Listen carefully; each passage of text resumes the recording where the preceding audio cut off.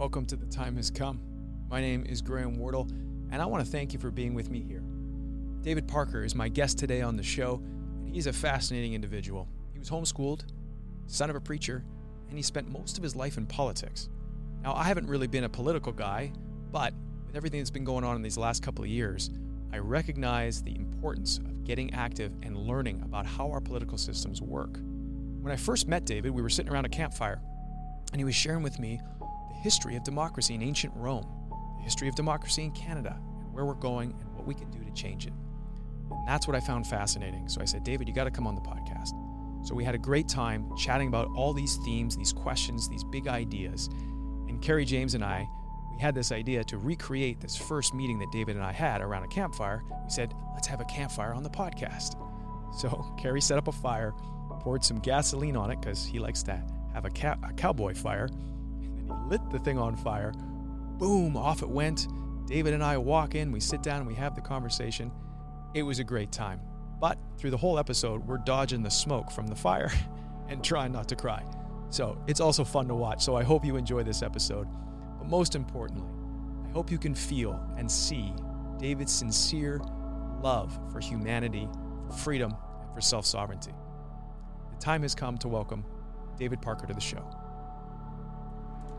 Welcome to the Time Has Come podcast. I'm joined here with David Parker. Thanks for being here, man. This is a very quick, thank you, impromptu podcast. Yeah, we just decided to do it, and it's just happening, so this is great.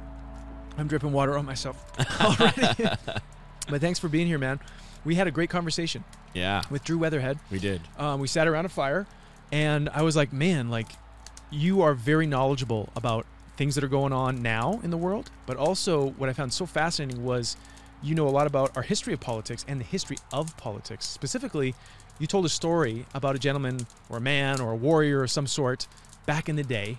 Can you tell everybody that story? Yeah, the legend of Cincinnatus. To kick this off, because I think this is fantastic. I'm going to look at all the different cameras. Yeah, you can look at all the cameras. Play, you can talk to me. Talk to you. But so the legend of Cincinnatus basically goes like this. So there's this general. So have you seen the movie Gladiator? Yes, one of my favorite movies. Maximus. Everyone loves it. I grew up, watched it with my dad when I think I was 12 years old. I remember just the feeling you get when he stands up to the emperor and basically says, "My name is Maximus Aurelius," right? Yeah. Father to a murdered son, a husband to a murdered wife, I will have my vengeance in this life or the next. Yeah. Right? There's the moment. But that mythos, the Peterson would call it the archetypical myth there, is actually the legend of Cincinnatus, which is a Roman myth that comes even before the time of Julius Caesar. We're talking the Roman Republic time. You gonna be okay with this fire? Yeah, I think so. I should be all right. Okay. If I get it out of control. Let me know, because we can always calm it down a bit if need be. No, anyways. We're good. But so Cincinnatus, he was this general, right? And you have to understand a couple things about Rome to understand how warfare worked back then. So Rome didn't allow people who lived in urban areas to serve in the army. Oh, that's right. You told me this. To serve in the army, you had to be a rural landowner. And the prestige, that was like or you had to own land. And a big part of the reason for that was if you didn't have an attachment to the soil, right? If you didn't have a belonging, if you weren't fighting for something, then you wouldn't fight nearly as hard. So the Roman conception of the legion was that it had to be basically the strength and honor of Rome. But that also meant that most of Roman soldiers were farmers. Right? And Cincinnatus was a farmer, but he was a really good general. He was Maximus, essentially. Yeah. And so a couple of times, actually, I don't have the exact number, but a number of times, the Roman Senate would come to Cincinnatus and say, we're going to give you the power of dictator. You're going to have all the powers of Rome. You're going to be able to do whatever you want, and you're going to raise armies because we have an enemy coming, and we need to stop this enemy. And so what would happen was he would rally the troops, go around, collect the legions of Rome, go and fight the enemy, defeat the enemy, and then he would come back, lay down his sword, and go back to his farm.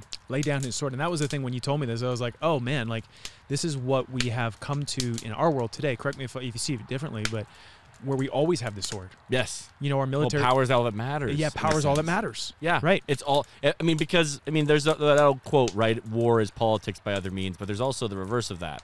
politics is war by other means. I've never heard this before. Okay. And we're seeing this in the United States, right? We're seeing that like words are being used at almost a warfare level between the two sides, right? Politics has become a whole nother level. We have propaganda at a level never seen by both sides. By both sides. Like there's no one is righteous, not even one here, right? Everybody is pushing out propaganda right now. They're pushing up the rhetoric.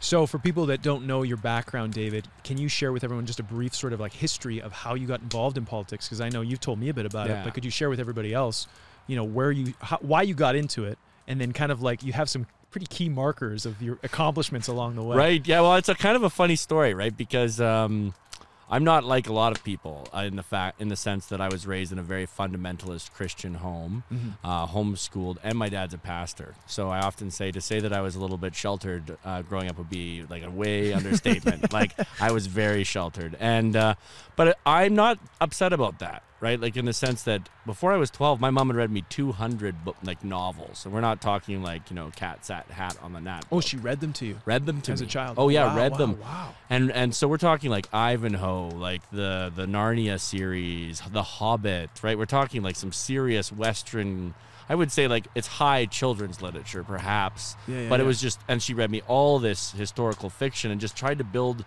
this understanding of civilization and character and virtue and what it meant to be a person in society and why it mattered. Because she had just impressed upon me this idea that, well, you can be great. You can accomplish the things you set out to try to do. And in fact, that's what you're called to do. Beautiful. Right? To Thanks, become Mom. as great as, I mean, I am very, very grateful. Of course, she sometimes says, "What have I unleashed on the world?" And that's a whole nother story. And it's funny, right? Because I had a good friend. He's a yak farmer from Olds. We were talking about this once. And Olds, Alberta. That's Olds, a Alberta. little town in Alberta, Canada. Yeah, sorry. Yeah, it's a tiny rural place, right? Yeah. You could see the mountains from it. Yeah. Beautiful, idyllic little farm, and he farms yaks there. Yeah. And we were talking, and he's like, "David, you're different than other people because a lot of people learn social interaction just, you know, in school. But I didn't learn social interaction from school. I learned it, you know, later on in life through various different means, but university was a huge help. And then I worked in politics for the last decade. Yeah. But growing up, I just didn't have the same social interaction, so I had to learn it at a conscious level. So what a lot of people subconsciously just know about social interaction, I've consciously thought through. Yeah. Which means that it's changed the way I think about stuff. Plus, you know, I've worked in politics for a long time. I don't want to go through the whole long story, but basically, at 14, I started volunteering in politics. By 23, I was working for Stephen Harper in his office, in the Prime Minister's office, as his regional advisor for the Prairies. I was a policy advisor in Canadian Heritage. I've done 37 election campaigns. The highlight reel of those was I was the national director of field operations for Aaron O'Toole when we took him from 3% to winning the leadership race. So I kind of managed the volunteers and helped with membership sales and get out the vote, and was a senior staff on that. And then I was also Jason Kenney's regional organizer for Central Alberta. And then Jason Kenney was the premier of Alberta. So governor for the Americans watching, it's the governor equivalent. Yeah. And then I've also ran a group called Take Back Alberta, which most recently organized for a vote that actually was kind of like a recall for Premier Kenney. And so now there's a leadership race happening because he was recalled. Because of the organization that I helped start and the many volunteers, and it was incredible what happened. And so for people listening, this was very important to you because of how Jason Kenney kind of pivoted on his stance on things, and you felt it was really important that this man be removed. Yeah, I felt like so being raised the way I was by a pastor in a homeschooled family, my worldview was very shaped by virtues versus vices, right? And one of the main virtues being integrity, and freedom, right? Funnily enough, this is not said enough about Christianity, but the core of Christianity is that we're all sinners in need of a savior, but God doesn't demand, right? That gives you the free will. He gives you the free will to choose. Yeah. And it's funny because there's arguments about that, but the key of it is freedom was core to how I was raised. It's like you have the freedom to choose. You should choose the right thing, but you have freedom. Yeah. Right.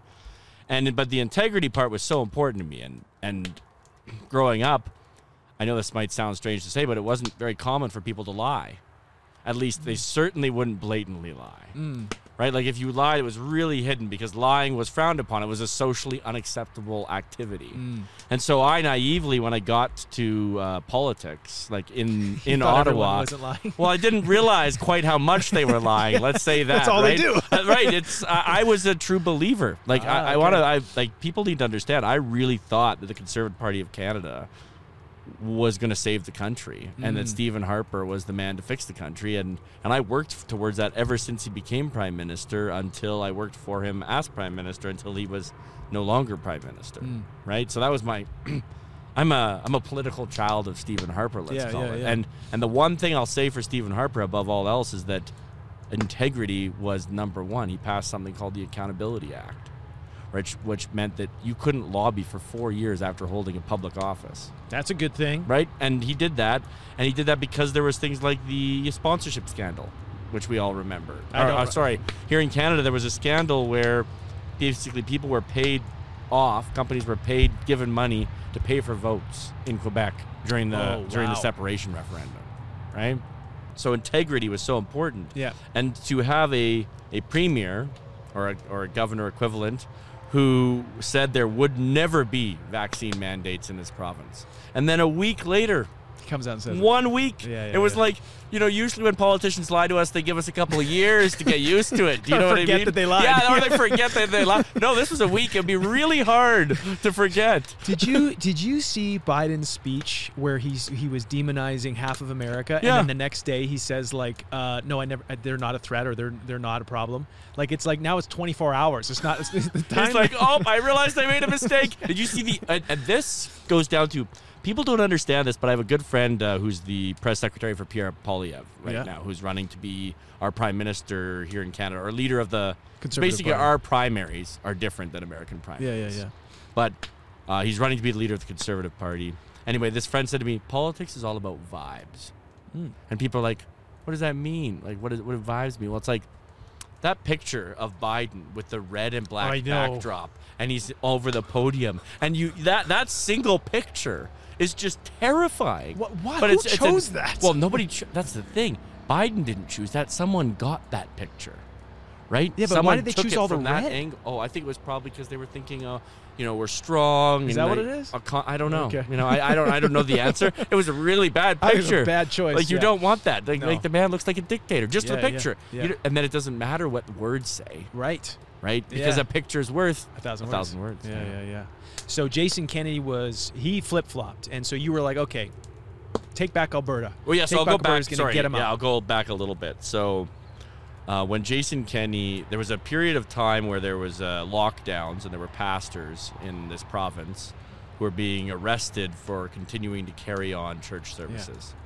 And that was my red line. So to back up, when I was working for Stephen Harper, I was a bit of I would go in and talk to MPs and say, we need you to vote this way on this bill because it will hurt the party if you vote this way, right? That's just the conversation you have.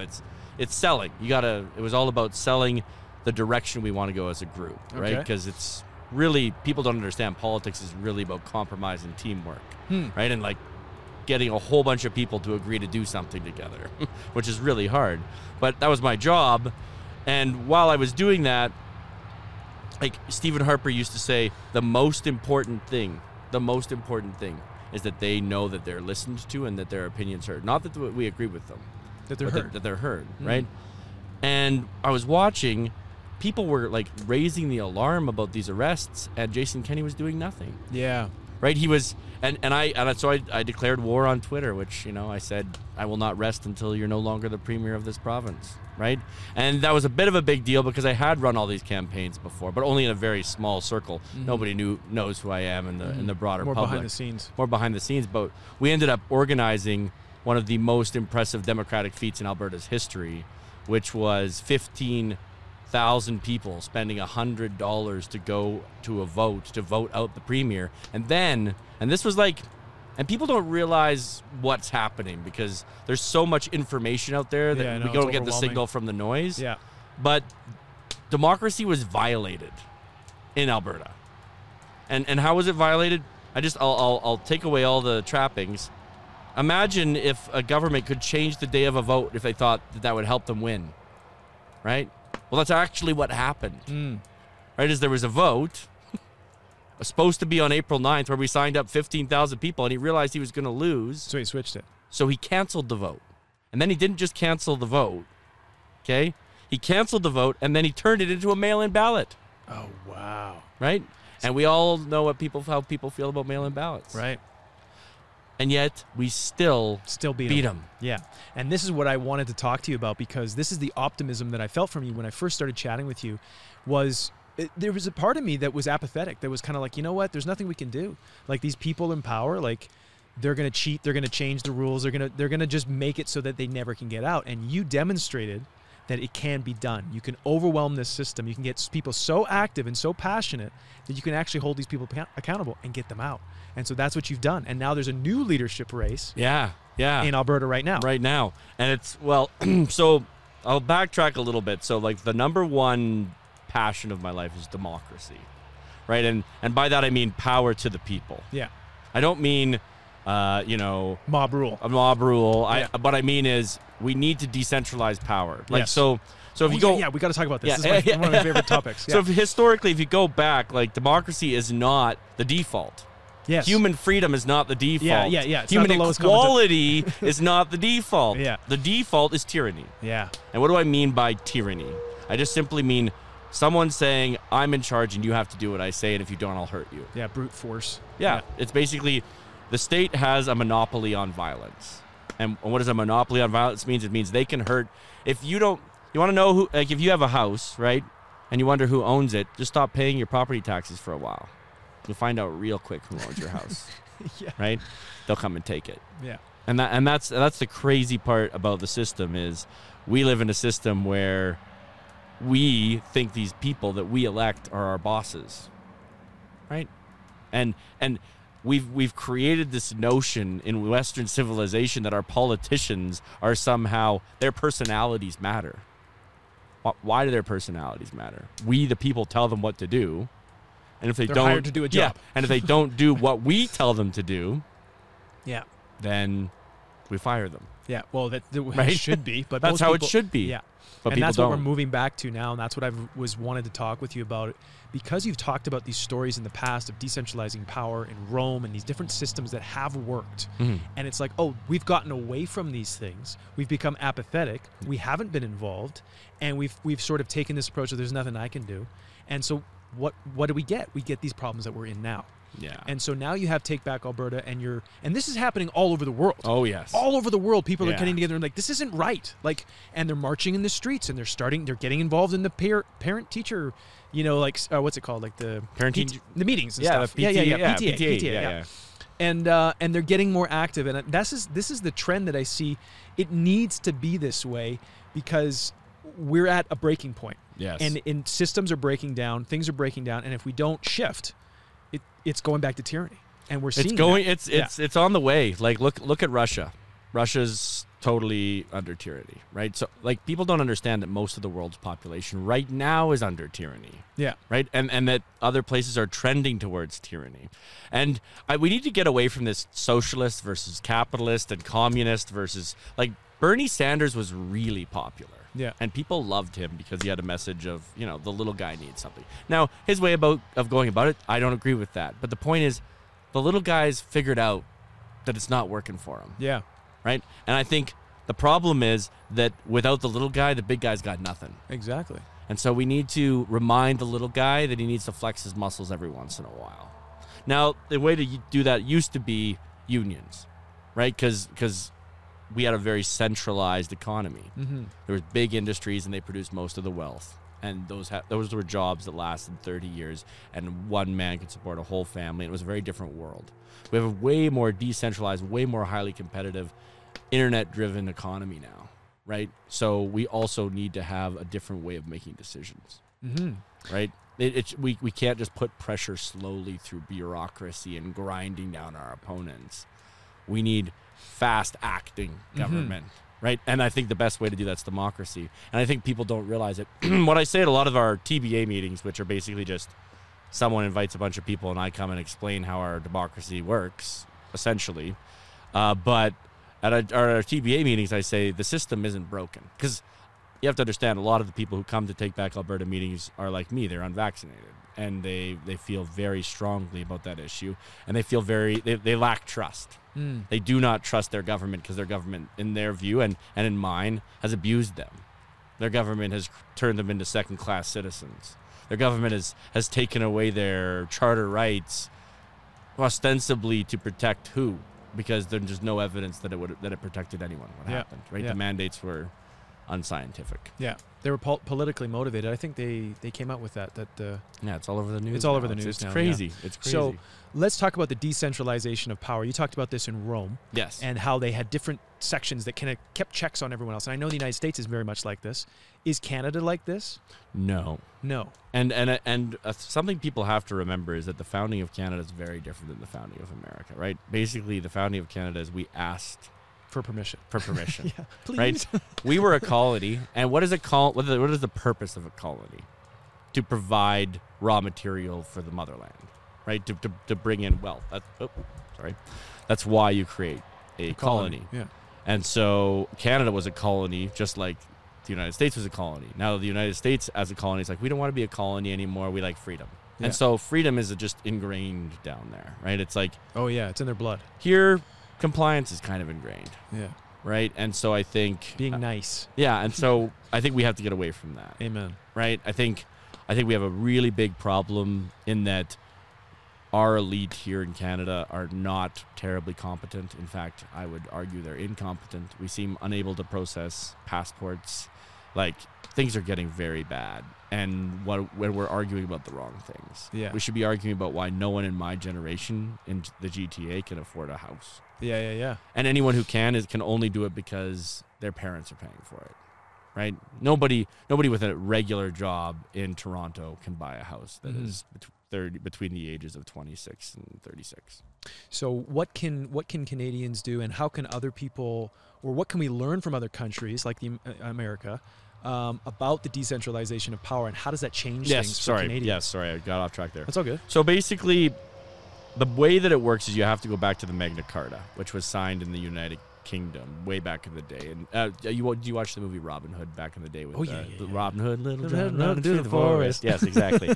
So that's King John. Yeah. And people hated him so much that a bunch of lords got together and they said, hey, you have to sign this document giving us some of your powers, or we'll break away, and basically you won't be king anymore. So he was signed it under duress, but it was the beginning of democracy. Okay. Because it's taking away the power from the divinely appointed king and giving it, and it's diversifying it. Oh, so this is right? the first decentralization. That's the first little bit. Okay. And now you can think of this also as information, right? We started with oral traditions. Then we got the printing press. Right. Then we got the internet. Now we have podcasts. We're going back to oral traditions. All these things cycle. Yeah. Okay. Right? So with democracy, Rome started as a king, right? Then it went to a democracy. Then it went to an empire. Right? I don't want us to go to empire. Now, Rome had a moment where it could have gone to empire. It could have gone back to monarchy 200 years before it did, 200 years before Julius Caesar. But because the mob was basically taking over, right? The mob was being ruled by basically people who were manipulating the mob through propaganda, just like something happened today. Something right now, to use that mob to take power and then feed the mob what they wanted, and then they would it's basically rule by mob, right? Yeah, mob rule, Mob rule. So what the Roman Senate decided to do was give the people their own assembly. And they called it the People's Assembly, and the People's Assembly elected 10 tribunes. And the tribune's job was to veto any law that the people didn't want, that wasn't good for the people, and make demands on behalf of the people. And it was basically like a safety valve for tyranny. Yeah. Right? It created another competition. It created another democratic competition. Now, we have so many democratic competitions in our system. It's just people aren't participating. 49% of Americans sometimes don't vote. 49. That means if you're walking down the street, one out of two. Yeah. Right? In Canada, it's even worse. Got the smoke it's a in little your bit face. warm. Sorry. In Canada, it's even worse. Yeah, you were telling me this. Right? Like, So primaries in the States are when you vote for who's going to represent the party of choice in the general election. In Canada, we call them nomination races. In America, 10-20% of people will participate in a nomination or primary vote. In Canada, it'll be less than 1%. Less than yes. So there's ridings in Alberta. So those are like congressional districts in America. There is ridings in Alberta that 75 people voted, total, not the winning, total voted for the guy who now sits in the legislature. And how many people would be in that riding? 40,000, 45,000. And 75 people. 75 people. Okay. And so this is what Take Back Alberta did. Exactly. You effectively knew the numbers. And this is what I got excited about when I met you. I was like, oh my God. It really is just talking to people, getting them understanding the history, yes. Understanding like, oh, we can actually make a difference. We can actually get involved. And I know you said in Take Back Alberta, it's not necessarily about one political candidate or whatever. It's about these concepts of integrity, of freedom, personal liberty, and self-responsibility, these types of things. And that's where I was like, man, I'm excited for this because, like you said, it's like, what did you say? Culture creates politics, or what are those there's an old saying that politics is downstream from culture. Right. And I think we see in culture, we see people who figured that out, so now they're trying to take over the culture to influence the politics. Yeah. So let's look at the mainstream media in Canada. Yeah. $750 million in subsidies from the federal government. And those subsidies are grants. They're just paid into their pockets. Here's some free money. Here's some free, free, but like, don't say bad things about the government, right? Yeah. Don't say bad things about, vaccines. Don't, and ultimately, I think the press should not be funded by the government at all because it doesn't make any sense. But let's go back to democracy for a second because I think I missed something that I want to make clear. Democracy is something that always is better for the people, for the regular Joe, for your average person. Yeah. Well, not just to have a voice. If it's not tyranny, then you don't have people coming up and saying, well, give us 75% of what you grew this year. Oh, right. Like, I don't know if you've ever heard of the Holodomor, but it was a horrible, horrible genocide that happened in the Ukraine that the Soviet Union put on the Ukraine. So it was way back in the day. They basically just took all their food and starved them to death. 6 million of them. Oh my God. 6 million Ukrainians. The Soviet Union under the communism did this. This is not a disputed fact. It happened, right? Everyone agrees. Oh my God. And that's what happens under tyranny, right? The gulags in Russia, right? The long march of Mao. Right, Hitler. People think that the argument is between left and right wing, and I think the argument is between the people and tyrants. Mm-hmm. People that are power hungry. I think we need to go back to Cincinnatus. Yeah. Right. I think the reason that Rome was great was because people loved the idea of Rome. It's the moment in Gladiator where he says there was a dream that was Rome once. Can we rebuild it? And then you have Marcus Aurelius looking at, or Maximus when he's, asking him to become the emperor, saying, you need to restore power to the people. Mm. This is the story that means so much to so many of us. Why? Because my ancestors were potato farmers in Ireland, some of them. And the English just decided to starve them to death because there was too many Irish people, and they were gonna explode as a population, and they were going to become a problem, right? Because demographics is destiny, right? Every empire builder knows that, right? So they starved them to death. So what did the Irish do? They fled to the New World, right? And so for generations, my ancestors have been farming the land, tilling the land, right? Doing all this stuff, just being farmers, right? And that's all we ever wanted to do. But the government just keeps getting in the way. And is this because we don't have active involvement that it festers? It's kind of like if you don't sweep your floor and there's like stuff, you're going to attract mice, you're going to attract things, and mold is going to grow. Is that the same in politics? As if people aren't actively participating, then you get this mold of tyrants that kind of like festers and grows. And absolutely. Can I boil it down to like basic physics? Oh, sure. The law of entropy. Okay. Right? We are moving always from order to disorder. That's the law of entropy, right? Everything's moving from that. And all you need to know if that is true is look at your vehicles. Right. As you own them for a while, they always, even if you do take care of them, they will fall apart. Just like we will fall apart, right? Everything's falling apart. So what is life? Life is this crazy thing. It's a weird anomaly, it seems, even in space, right? Which is this, it takes disorder and makes order. Because what is light? What is that fire? That fire is combustion. That fire is disorder, right? But what does life do with that heat? We make food. Yeah. We fire our engines. Yeah. Do all this. Yeah. What does this tree do with sunlight? It turns it into life. Yeah, it turns yeah. it into order. Right. Which is pine needles. What do? We take chaos and we turn it into order. When we build things, when we create anything, when we take ideas, when we write stories. What is a story? It's just taking the chaos of life and giving an explanation to it.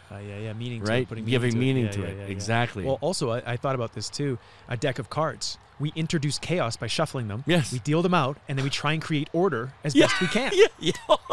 Wow, I love that. You know what I'm saying? Yes. Yeah, so that is the crux of life. And so that's effectively what we're saying, or like what I'm hearing you say, is that we are in this position because we haven't become active, and there is an entropy as sort of a gravitational pull towards chaos.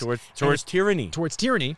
Yeah. And if we are not active, then that's what we get. And so we're kind of in this worldwide. Yes. Worldwide, we're in this moment of like, okay, the deck has been so shuffled, everything is getting so chaotic that it's time to get active and participate. And it's not about like yelling and screaming and violence. It's about in your community, like what you've been doing, talking to people, educating them, empowering them to understand our history and what systems need to change. So like maybe Canada, I don't know how it's going to work, but we need more decentralization of power. Oh, I think so. Big time. The demonstrably justified clause. I've been there, brother. It's like, I think it was Brian Peckford who was talking to me about this, where it's like he never thought when they put this section into our Canadian Charter of Rights and Freedoms, the demonstrably justified, that they wouldn't go through the proper procedures and stuff. It was just like, boom, we're going to enact Emergencies Act. Oh, it's justified. Well, I always laugh because this question comes up a lot in Take Back Alberta meetings, because we always do long Q&As, because I'm not a big believer in just broadcasting. Yeah. I think that if you're not getting information back from your audience, you're not a real communicator. Yeah. And I love that you do that as well. I see that on so many of your lives, and it's just awesome. Like I saw that live the other day where a woman who was going through a really hard time came on the live, and it was like, you'd made her life, her day. Her daughter was feeling the same way, and I was like, that is a man who's giving back, right? That is a man. You have to connect with people. You have to, and that's what the COVID's trying to take away, and that's what tyranny always does. Right? What does tyranny always do? It isolates the people that it's targeting. Yeah. Right? It isolates the people who will stand up. Yeah. And it breaks them down because it knows psychological torture, the torture of solitary confinement. Whoa! We're getting, for the listeners out there, we're getting sparks and smoke in our boat. It's switching between you and me. So we're weeping right now. We're weeping. We really wanted the fire aesthetic. I still think it's good. I'm willing to weep for it. Sorry about that. So we were talking about isolating people, and that's what they do, is they isolate people from each other so they can't communicate, so they can't connect. And then you have this fragmentation and this entropy of chaos back because people can't unify and go, this isn't right. And I actually put out on my Instagram the other day what I think it was an Instagram post that I saw, something about like, what conspiracy theories do you think are 100% true? Yeah, I saw that. And I put it out to my audience, like, what do you think? And I posted some of their answers. But what I was blown away at is how many people wrote me messages or responded to that. And I was like, oh man, a lot of people believe these things. I didn't think that many people believed it. Oh, I think a lot of people believe these things. Yeah. Or have questions. And that's what I always say. Hey, do you have a question? Why can't I ask a question about this? When it's wrong. Well, when you can't ask a question, you know there's a problem. Exactly. And that's always it. That's where we're at right now, is like there's so many areas of life that it's like you can't question it because now you're demonized or whatever. But like you said, that's the fragmentation of people. Fragment them, shame these people. Yeah, we'll divide, right? So it's like, okay, you are of this ethnicity and you are of this sexuality and you are of XX. Why are those the things we're defining ourselves by instead of what are we building towards? What exactly? What do we want? What do we? Yeah. Well, like it's you. I want to get into this because I think it's so important. But it's that picture of what. You have the individual one that you talk a lot about, right? Where the magic painting. Yeah, the painting. I love that. Right? It's so perfect. But what is that painting for us as Canadians? Canadians. Yeah. What is the Canadian story? Yeah. Right. What is your podcast? By the way, which is my podcast. But what is and not only that, the problem we have as a species is what is the human story? right? What are we fighting for right now? What is it? What is the purpose of being human? We haven't got an answer, right? The answer we used to have was, to glorify God, but people aren't okay with that anymore. So then there's no purpose. God is dead. Well, God is dead, and we killed him, and we'll never wipe up the blood, right? Nietzsche. Well, then, okay, now what? Right? Now we have no purpose. So what are we going to do? Make our own purpose. That's what Emerson says, right? So then we get the existentialists. We get Kierkegaard. We say the leap into the absurd. We say we're going to make our own purpose. Well, that's pretty hard to do as a finite being in an infinite universe. And so that's probably where you're thinking this is how it's trickled into culture. Yeah, that's exactly it. I'm saying, okay, what's actually the problem here? The problem is we don't know what we are, right? And I asked. I started a podcast called The Canadian Story, and I asked hundreds of people, what do you love about Canada? So I could try to figure out what is Canadian identity. And what I found was people don't know what Canada is. Amen. Dude, right? Sorry to cut you off here, but when I was in film school, I made a little documentary about this, and I literally went around because I had the same question. I was like, if America is the land of the free, what is Canada?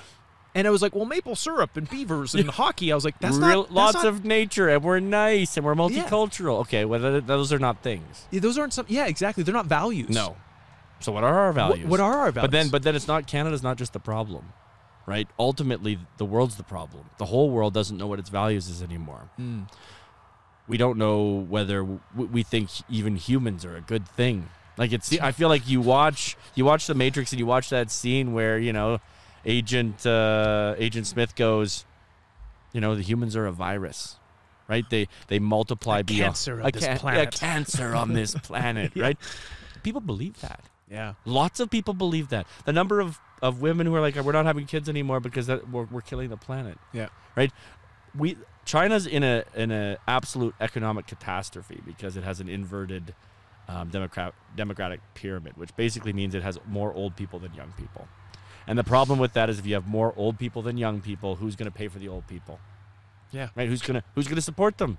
Well, a pyramid that's like this doesn't stabilize itself very well, it collapses. Right? It collapses.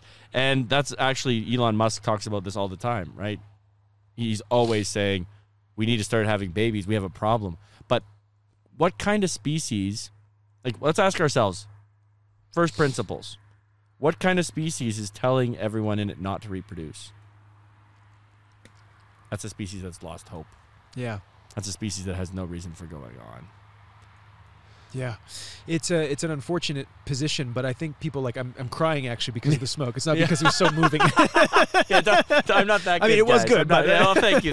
No. But my eyes are watering because the smoke is my eyes now. But yeah, this is, and it's sad because I know people and they've talked about this, and it's like, there's too many people and there's no sacredness around life, and there's no shared value around the preciousness of life. No. And I think you're right. I think that's probably where a lot of this stems from, is this purpose of if we're chasing, I'm going to find my purpose and I'm going to do this, I'm going to create all these things for me. It's like that isn't truly fulfilling. Well, so I've got a question for you. Sure. What is your purpose? So the way I see it is I tune in to feel where I'm called to go. So some people would say that's I'm following God or I'm glorifying God in that way. But for me, it's this feeling of surrendering to what I feel my heart is guiding me to do. And that doesn't come from I really want to experience this. I mean, I have goals and things that I love, but it's more of an intuition or a feeling of being pulled somewhere. Right. And so I'm I feel called to serve in this way. Have you seen the movie Donnie Darko? I love that movie. That kind of thing, right? The little thing that comes out of his chest. Comes out of your chest. Okay, I got it. Yeah. That's a great movie. But yeah, that's how I would define purpose for me is it's something that is revealed to you as opposed to you finding it. It is a process for me that I have experienced of going through my life, taking the opportunities that are present to me, but and going through what I'm learning and processing, shedding false beliefs. And as I'm growing, I find people responding to me. There's a joy, or there's a relief, or there's an enthusiasm that I'm like, okay, I feel I'm being called this way because there's more life there. It glorifies God, or it glorifies life. You just see the signs. It's just like, I just gotta walk. I gotta walk down this way. It's obvious. Yeah, and that's what this podcast is like, taking the leap of faith, of pursuing what you feel called to, even if doesn't make sense up here, even if it's not culturally appropriate, or, your friends wouldn't approve of it. It's like, I almost quieted that voice. I almost shut it down completely. Really? And I got to the point where I was like, if I shut this down and I ignore this, I can't live with myself anymore. And I didn't want to kill that part of me. So it was like, I took this leap of faith, and I was like, okay, I'm going to honor this wherever it takes me. And that's been my leap of faith. This Time Has Come podcast. All these new paths have come from this decision to say, I'm going to honor what my heart is guiding me to do. Bring my head, still be smart about things, but I'm going to take this chance and go where this leads me. And that's my spiritual path. That's my sort of way I see spirituality, is that tuning into your heart and letting it guide you where you go. And it's not emotional. But no. Well, I see it the same way. I see it almost identically, in the sense that I have this theory that it doesn't make much sense to conceive of yourself as the source of being. Right? Because you know there was a time when you were not. You know it intellectually, but to you have always been. Right, exactly. Which is really messed up, right? Which is really messed up. Except that's a misconception. How so? Well, the things that make up you have always been. The atoms that make up who you are. Yeah. And you are also a constantly confluent biosphere of tiny living organisms that are living and dying, and the you that is now is not the you that was, right? Outside of the spiritual sense, to a degree. Okay. But what I would say is that leap of faith you're taking is the realization that actually you are more than just a collection of those things, that you can be guided somewhere. Oh, I see what you're saying. Right? You're opening up, and there's potential. Well, you're opening yourself up to the possibility that something can work through you. Yeah. That's a whole other thing. Right? And what would that be if you were just matter?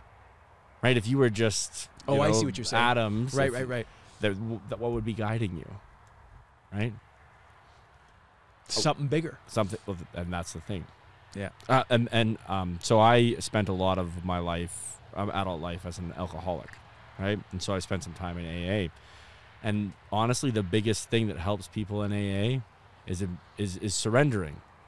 And David Foster Wallace talks a lot about this in his book, Infinite Jest, which is mostly about drug addiction and tennis and a weird Quebec separatist movement. It's a very odd esoteric book, but fairly popular in certain circles. And in it, he talks a lot about how you can't get over addiction until you recognize that you're not in control of your addiction, right? Which is then the beginning of actually getting control of your addiction, right? You have to admit that you have a problem. But then one of the steps in AA is you have to surrender yourself to a higher power. Oh, yes. Right? Why? Because as long as you believe that you are the most important thing in existence, then you will not be able to emotionally accept things that are going on outside of you that don't align with your vision of reality. Right? To put it in another way, G.K. Chesterton wrote, "A poet wants to put his head into heaven, and a philosopher wants to get heaven into his head." Oh, interesting. Right? So the idea of what we should want is just to be able to see all the beauty that's around us instead of figuring out why there's beauty.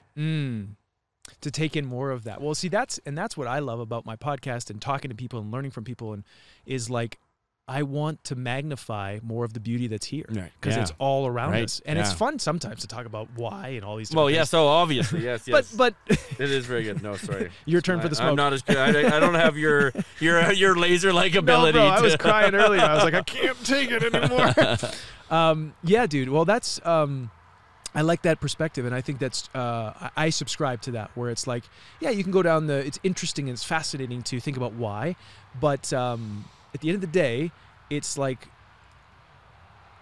where does that take you? Yeah. What's the end goal with that?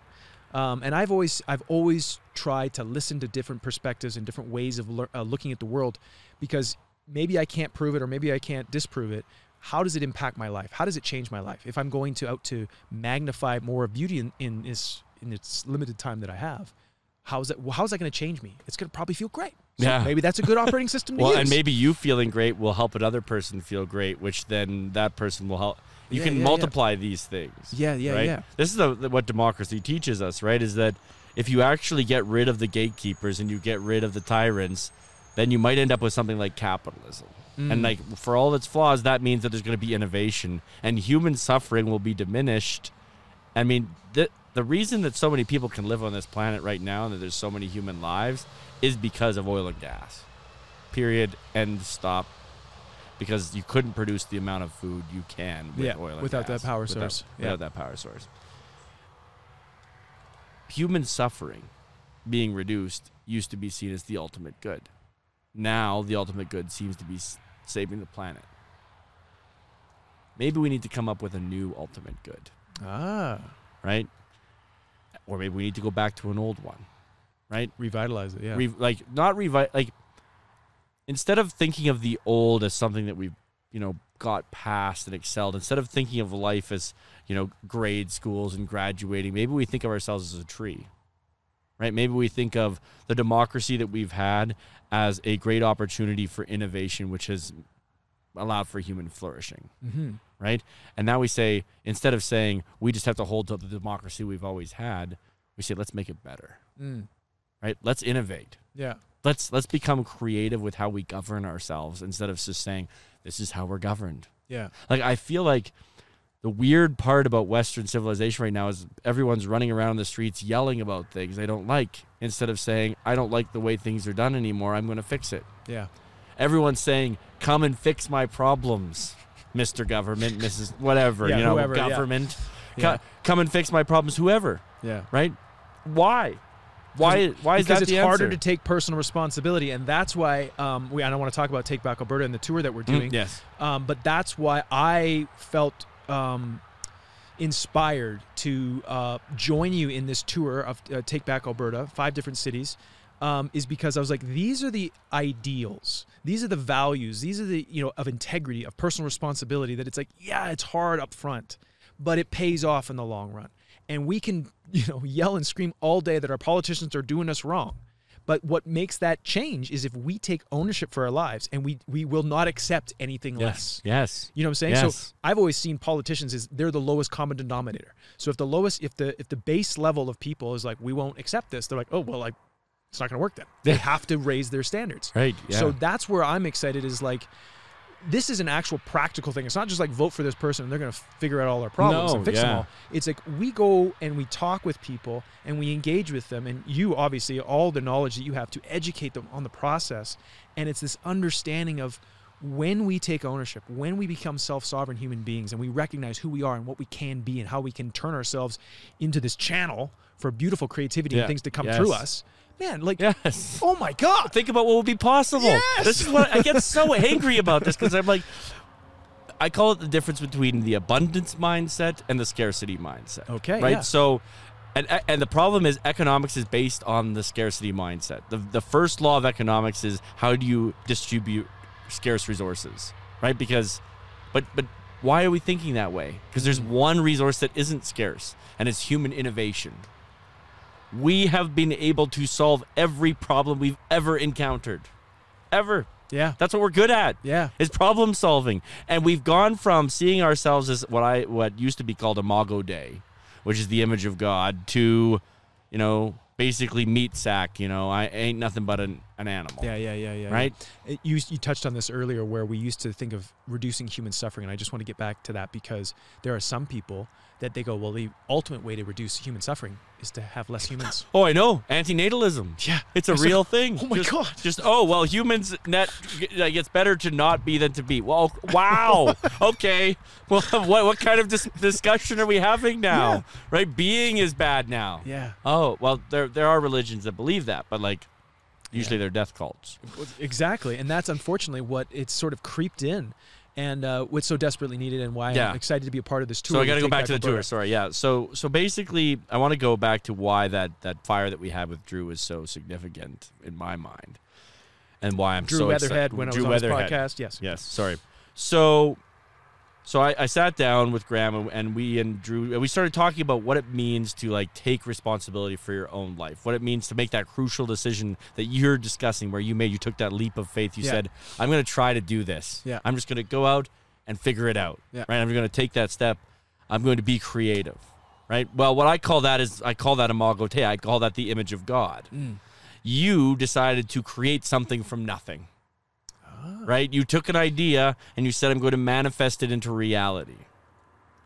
And you did that. And it's happening. You're watching it. Like, We're doing it now. Exactly. This is that manifestation. Yeah. Do you know what I mean? Yeah. Well, similarly, everyone can do that. Amen. Right? Everybody has the divine spark. This is what religions mean when they talk about that. That's what makes us different than animals. Everyone's like, we're not different than animals. I'm like, well, show me an animal that builds a house. Yeah. Right? Show me an animal that tells a story. Not that communicates things, but tells a story. Yeah, with metaphors. Metaphors. Show me an animal that has senses of humor. Some of them seem to have senses of humor. And, like, I'm not saying animals aren't intelligent and not saying I don't love animals. Yeah. Animals are brilliant. I know that gophers have... But there's a difference. But there's a a very difference. distinct difference. Yeah. Right? And here is what I believe to be the difference. And this is why I think Take Back Alberta is so important, because I think people have forgotten it. But here's the key difference that I think people forget is... we can imagine something and make it so. And people say, it's all that hoity-toity. No, it's not. Everything you see was imagined. Yeah. Somebody had made the vision. So. Yeah. You and I can communicate across the world with a little black box, and we can press a button, and someone comes up on the screen, and we talk to them. Right? Yeah. Magic is happening all around us because people imagined something and they made it so. So why is the thing we're imagining that the earth is just going to heat up and die and we're all going to be, we're all going to boil? Like, maybe we can imagine something else. Yeah. Right? Maybe we could imagine solving that problem. Yeah. And that's not to be in denial. No. It's not about denial and being like, so I'm going to imagine, There's been a lot of bad things that have happened in this world. Yeah. And we've imagined ways out of them. Amen, dude. Amen. And that's the narrative, that's the story. That's the story of Take Back Alberta. Which needs to be told. Yeah. And so can we just briefly, for Albertans out there. Yes, for Albertans. Can we and anyone else maybe that wants to join that's maybe in a neighboring province. Yes. Tell everybody what Take Back Alberta is doing in the tour. So basically, we've been going and doing these meetings all across Alberta. We've already done over 500 of them now. We're having this special tour, which we've invited you on, and Drew's coming on, and the three of us are going to go, and we're going to talk about what we've been talking about here, about sovereignty, about taking responsibility for your life. You're going to share about taking that spiritual responsibility of the leap of faith, of saying, no, I'm going to go and I'm going to step into the unknown, and I'm going to turn chaos into order, right? And then Drew's going to talk about doing that with your physical body, because he's a black belt and he trains. He's an amazing Brazilian jiu-jitsu phenomenon. We all, both of us love him, and then I'm going to talk about how we can take sovereignty over our society. Yeah, our political systems. Our political system, which is, I think, through the political system is the best method. And so each night, we're going to do one night in Bonnyville, Alberta, which is in northern Alberta. Then we're going to do Edmonton, Alberta, home of Wayne Gretzky and, a lot of other awesome things. Then Red Deer, which is my hometown, which happens to be between Edmonton and Calgary. Then we're going to be in Calgary, and then we're going to do one in Lethbridge, which is in southern Alberta. And we're going to do that so that we can bring people out, because a big part of this is we've lost some of our ability to gather over COVID. Yeah. And so I want to bring people together to say, we need to gather, and not only do we need to gather, we need to work together to rebuild the trust in our institutions. We need a media that tells the truth, right? And that doesn't take government money, and probably not major corporate money either, right? We need a government that listens to its people and obeys its own laws, right? And doesn't lie, most of all. Doesn't say they're going to do something and do something else. Yeah. We need a banking system that doesn't just bleed people dry, right? And doesn't charge us these absurd fees for accessing our own money. There's a lot of things that need to change. Yeah. But we can't change them by hiring the right person to change them. That's Take Back Alberta's messages. You can't change anything until you change yourself. Right? Right? Nothing. Who was that, Gandhi, that said that? Yeah, and it's so funny is everyone mock Jordan Peterson. They say clean your room, but that's how bad it's got. Yeah. We don't even clean our rooms anymore. Yeah. Right? Yes. Well, I'm excited to be a part of this. No, I'm so glad this you're is going to be coming, fun, and we're going to be live streaming this on the Telegram channel. On the Telegram channel, yeah. Yeah, so that if people want to watch, they can follow the Take Back Alberta Telegram channel. I'll put the links in the show notes. If people want to do, even if you're in another part of the world, you just want to watch.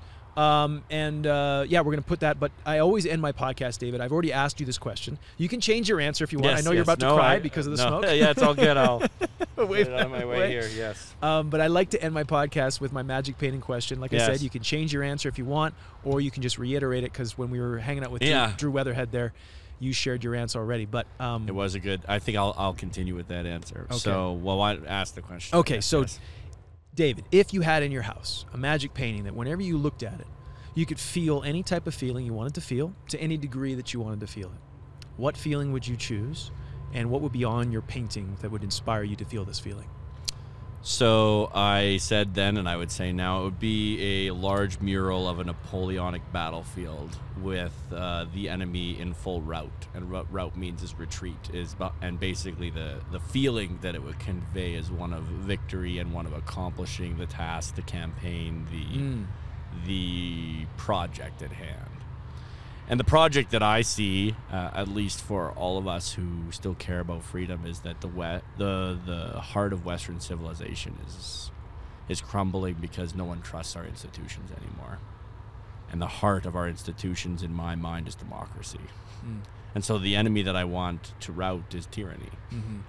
The victory that I want is that the inheritance passed down to us by our ancestors, that they fought and bled and died for, and that was so hard fought and is not the default setting of humanity, that government for the people, by the people, right? That does not perish from the earth. Yeah. And I'm worried it might perish from the earth. Like, I'm worried about the polarization in the States, but the only way it stops is that people get more involved, and involved doesn't mean liking things on Facebook. Yeah, it doesn't getting mean out and talking listening to YouTube videos. It actually means going to meetings, and it means sitting on your local boards, and it means starting to participate in the decisions that are made about how you live, about how you're governed. This feeling, let's talk about this feeling. So it is a feeling of accomplishment. Yes. But it's deeper than that, because I feel like there's a sense of, I would even say purpose, where it's like this, tell me more about this feeling. What does it feel like in your body?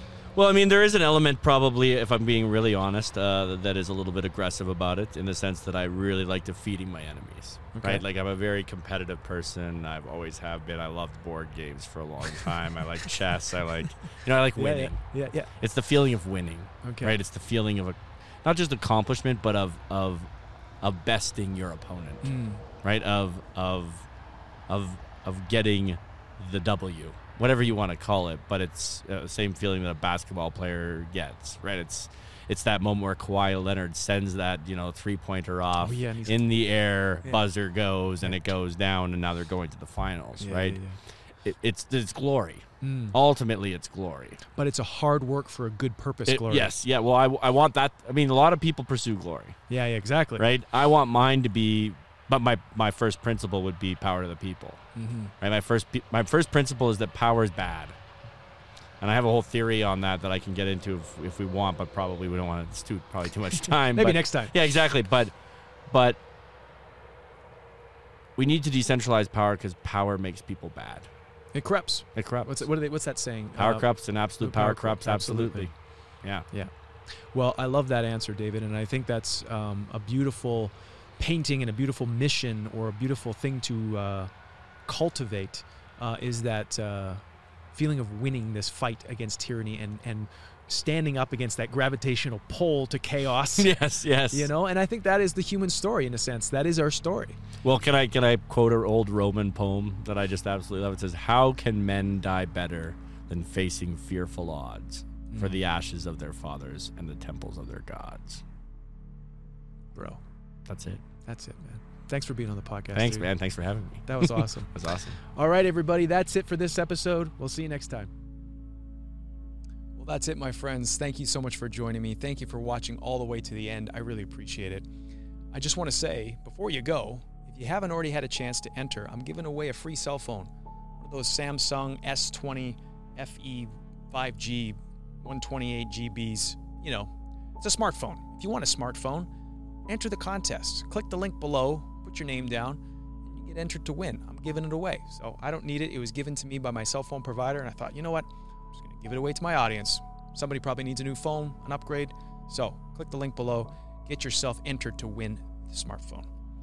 I want to thank Kerry James for producing, for editing, for doing all the stuff that he does for me to make this episode happen. Thank you, sir. I really appreciate your help. David Parker, thank you for being on the episode, man. Thanks for inviting myself and Kerry James on that sovereignty tour across Alberta. We had a great time, man. So thank you so much for being on the show. Thank you for everything that you do. And thanks for having us on the sovereignty tour. I want to thank Eskimotion for his music. The song is called In Dreams, and that's what plays at the intro and the outro of my podcast here. So I really want to thank him for his music and setting the tone for my podcast. All the best to you, Eskimotion. If you want to check out his music, click the link below. If you want to text me, I send out updates. You can text me at 250-999-4163. Send me a text, and you'll get an automated response back that says, like, what do you want to get updates on? And you can just say, like, everything, or like, I just want to get updated on the podcast. Just respond, and then automatically you get put in a category. And then anytime I have something to update you on, I can send you a text. It's kind of cool if you like that. And if you don't like it, you just say, stop, and then I'll stop texting you. Also, if you're listening to this episode and you're like, oh man, I want to watch the full episode, head on over to timehascome.com and you can check out the full video episodes of my podcast there. Also, there's a bunch of other stuff going on there too. It's a lot of fun. There's a great community there. So if you're interested in that, timehascome.com. Check it out. That's it, guys. Thank you so much, and I will see you very soon. Cheers.